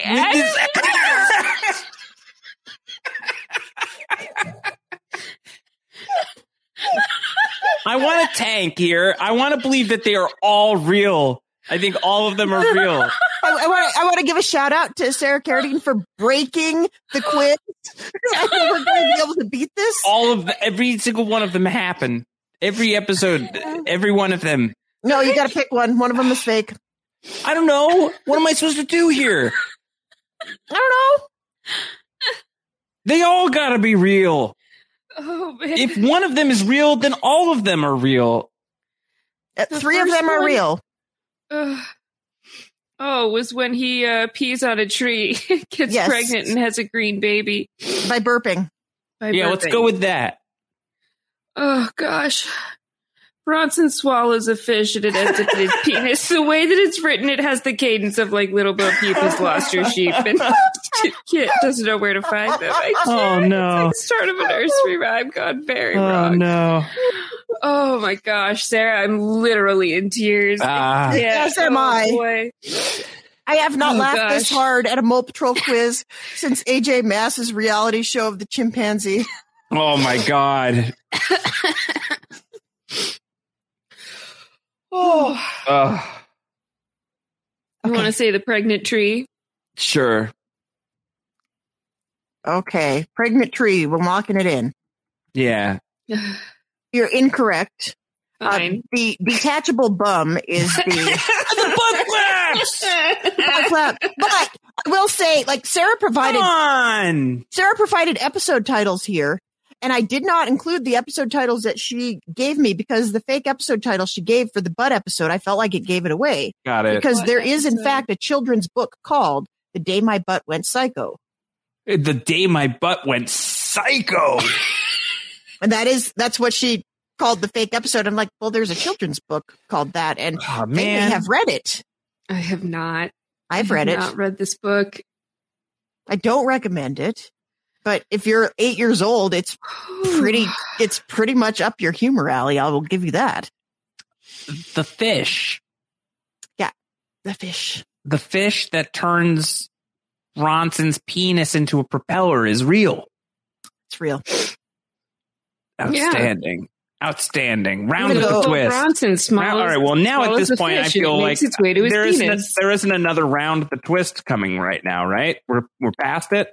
We've got one more set of questions here, but not on round of the twist. No. All right. So cool. So I'm just gonna quickly. Round of the twist has an intro available that I am going to play for us here on the podcast, folks. Give me just a quick second. Oh boy! As I set that up. I have no idea what we are getting ourselves into as we round the twist. It's the 1989 intro for Round the Twist. I hope everybody is ready for this. I don't think we can possibly. We never will be. Okay. Silence all cell phones. Round the Twist theme song starting now.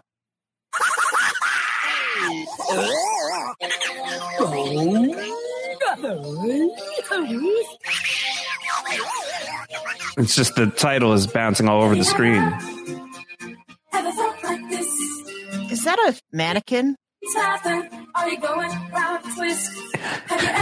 Wow. There's a kid with an oversized shirt who's running around. They're all scared of stuff. This is extremely 1989. Oh, some kid just got knocked out with a block. He got beamed. They just unearthed the skull. A human skull. One kid just almost said, "Oh, sick guitar moves." That kid looked like Macaulay Culkin. Two adults were French kissing. Like full-on tongues. Real tongues. There's a fire-breathing dragon and a kid who I have to assume was Bronson, who was consumed by the fire at the end of the song. Consumed by the fire. Yeah, you got consumed by the fire. Okay, Bill. Yeah. Yesterday, I watched Round the Twist. Well, great show from yesteryear. Josh, you're going on vacation. You're probably going to need a show to binge. Your assignment is to go watch this entire series and come back to us. I'm feeling Round the Twist. Same. He's going to watch it before vacation. You're going to watch it tonight. Like, forget Yo Gabba Gabba. I'm sorry, Yo Gabba Gabba. Take a back seat to Round the Twist. Incredible. Round the Twist. Wow. Never heard of such a thing. We're going to need to get Sarah Carradine on a special, I think this is a post-show recaps patron podcast about Round the Twist. Sarah, we'll be in touch. You know the phrase means like, if they've gone round the twist means like they've gone off the deep end. They've gone crazy. Yeah, clearly they have. Okay. Round the twist. They've been around the twist a couple of times. Round the twist. Well, because of the staircase in the light. Yeah. I get it. Yeah. They just go more and more around the twist every day. We're going to do that. We'll do that with Sarah and the Mole Patrol for the post-show recaps patrons. We'll get that going. Round the Twist. I was looking for a new Australian show to binge watch. That's been my thing lately. Here it is. Yeah. Okay, we're going to close things out tonight with an oldie but a goodie. I'm sure that this is a franchise you are both very familiar with, and I think maybe I'm taking a little pity on you here, but we're going to be talking about episodes of The Smurfs. Okay, yeah, sure, I know that.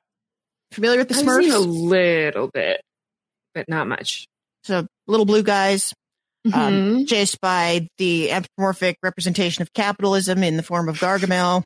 Yeah, sure. Heard of that. All right, so. Heard that. So here we go. These are 4 episodes of The Smurfs. Man, I should have closed with Round a Twist. Because I don't know how it's hard to beat. You can't top that. Oh, man. All right, so. You going round the twist? Oh, man. What an incredible theme song. And it ends up in his penis. Yes. It turns into a propeller and he wins the swim race. And this is after his older siblings escaped death by a flock of seagulls perpetually shitting all over them. And were non-consensually impregnated by a tree. All of that's real. All of that is real. Are you going round the twist? Sarah Carradine, you've broken the quiz. Oh, by now I've already DM'd Sarah Carradine with the words, round the twist. Well, it's like the middle of the day over there, so it's a great time. Yeah, it's great timing. Okay. Yeah. All right, The Smurfs. So here are some episodes from The Smurfs, and you tell me which one of these is one that I made up. Okay. Gargamel shapes a magical lump of blue clay into a Smurfette and sends her to the Smurf village to serve as a saboteur. The Smurfs set to work making her feel welcome, and when she confesses that she's taking orders from Gargamel, Papa Smurf takes pity on her, changing her hair color from black to blonde, giving her high heels, and making her nose smaller. Okay. The next betrayal. Yeah. Next betrayal, yes.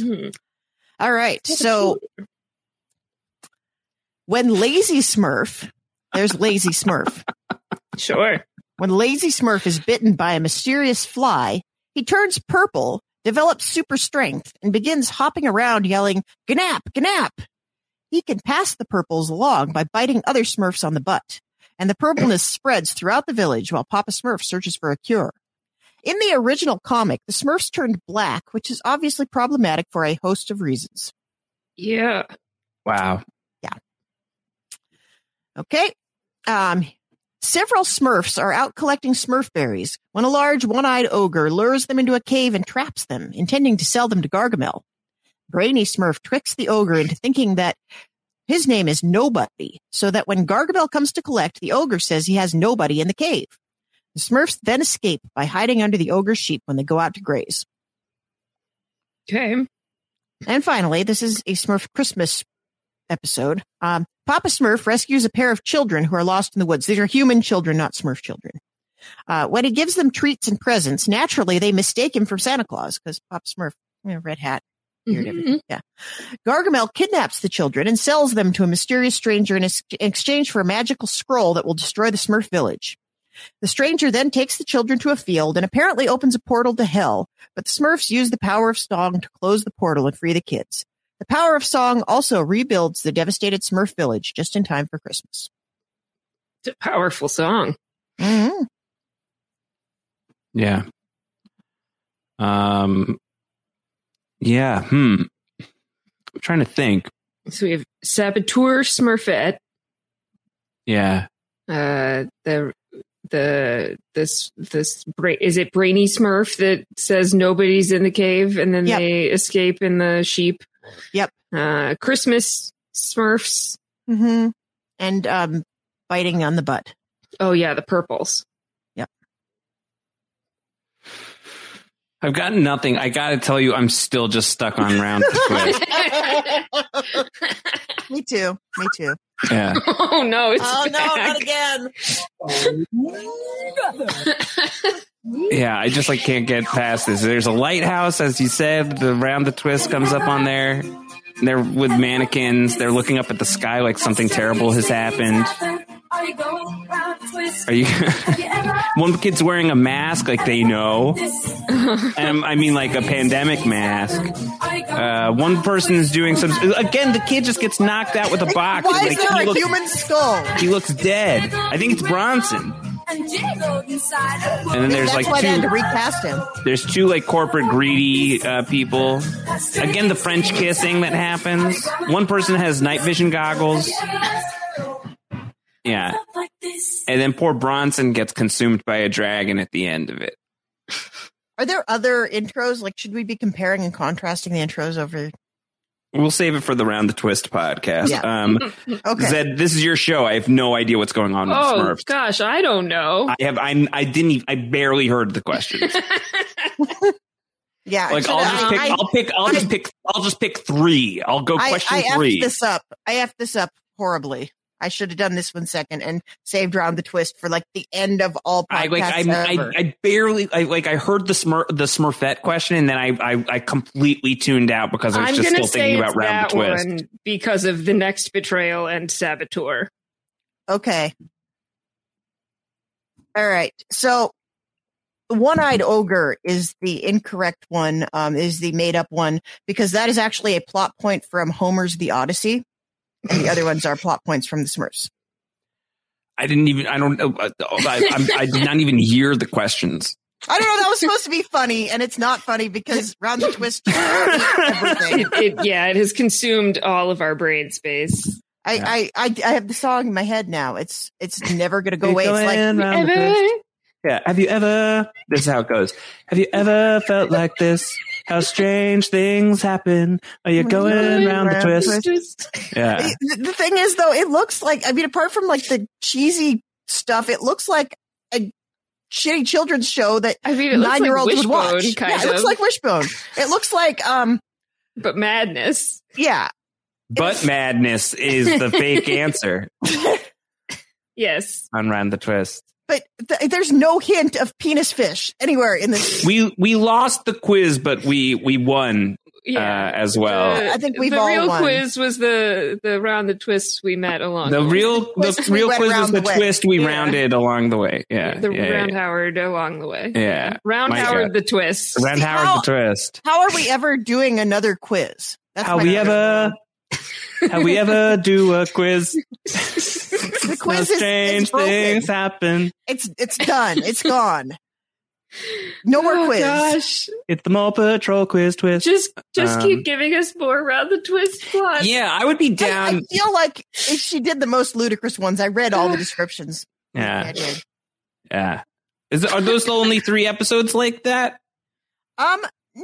What else happens on Round the Twist? I want to know. We'll do it. Where a child suddenly has a propeller on his penis because he ate a fish. How did they do that? How are they even airing that? That's my question. Crazy things will happen. Have you ever felt like this? I haven't. There's an episode called Without My Pants. Don't leave home without them. But not without your butt. List of Round the Twist episodes. Here we go. No, don't tell me right now. No. Too much overload. Too much overload. Too much overload. You gotta savor it. We'll do it. We'll do a special one-off over at PSR. Oh, There are gosh. books. There's That's a firm, set that's of books. firm PSR territory. We'll get there. All right. We got to wrap it up here. This is hysterical. I laughed so hard tonight. Thank you both. I just had such a great time. Thank you, everyone who's listening to The Patrol. We're having so much fun doing it. Next week, Zed and Jess are back. I am not. It's all spoilers all the time. So if you're just watching this week by week and you're unspoiled, don't listen to next week's podcast. They'll give you copious spoiler warnings at the top of the show, so you'll know. Don't wander into it by accident. It's the all spoiler edition of Mole Patrol Season 2. So they will give you all of that good stuff. Jess is at Haymaker Hattie. Zed is at Hard Rock Hope. Email them both, molepatrol@robhasawebsite.com. Did I miss anything? You're changing your Twitter handle to Around the Twist Howard right now. Howard. Yeah, at Round Howard the Twist. Have you ever? No, I can't. I'm I DMing can't. Sarah right now. I'm telling her she broke the quiz. Yeah. Oh, gosh. Yeah, What she a has night. responded to me with LOLs. Yeah. Yeah. Indeed. Much laughing out loud has Yes. occurred this evening. Have you ever, is what I'm sending her. Have you ever felt like this? All right. I'm going to be up all night. When strange things happen, God, are you going round the twist? Is what I've just sent her I have in such DMs. a long work day tomorrow, and there's no way I can fall asleep right now. Yeah, gotta binge watch all of Round the Twist. Clearly. All right. Well, we've got our God. priorities straight. We'll be back next week, or they'll be back next week. I shall not be. I'll be back in 2 weeks. 2 weeks. We've got episode 8. Until then, everybody take care. Go round the twist. Bye bye.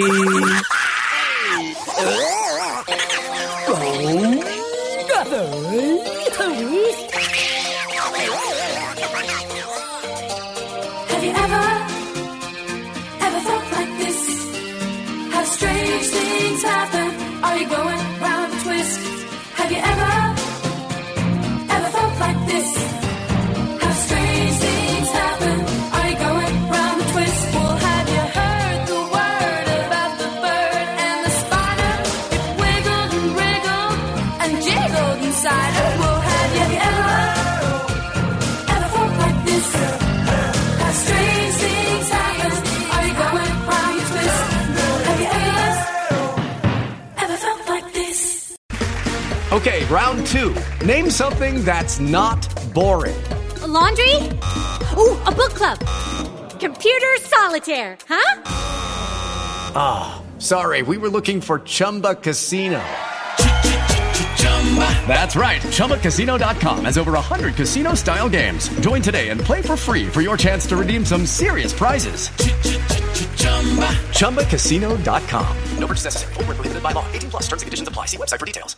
Hey guys, it is Ryan. I'm not sure if you know this about me, but I'm a bit of a fun fanatic when I can. I like to work, but I like fun too. It's a thing. And now the truth is out there. I can tell you about my favorite place to have fun. Chumba Casino. They have hundreds of social casino style games to choose from with new games released each week. You can play for free anytime, anywhere. And each day brings a new chance to collect daily bonuses. So join me in the fun. Sign up now at ChumbaCasino.com. No purchase necessary. VGW Group. Void where prohibited by law. See terms and conditions. 18 plus.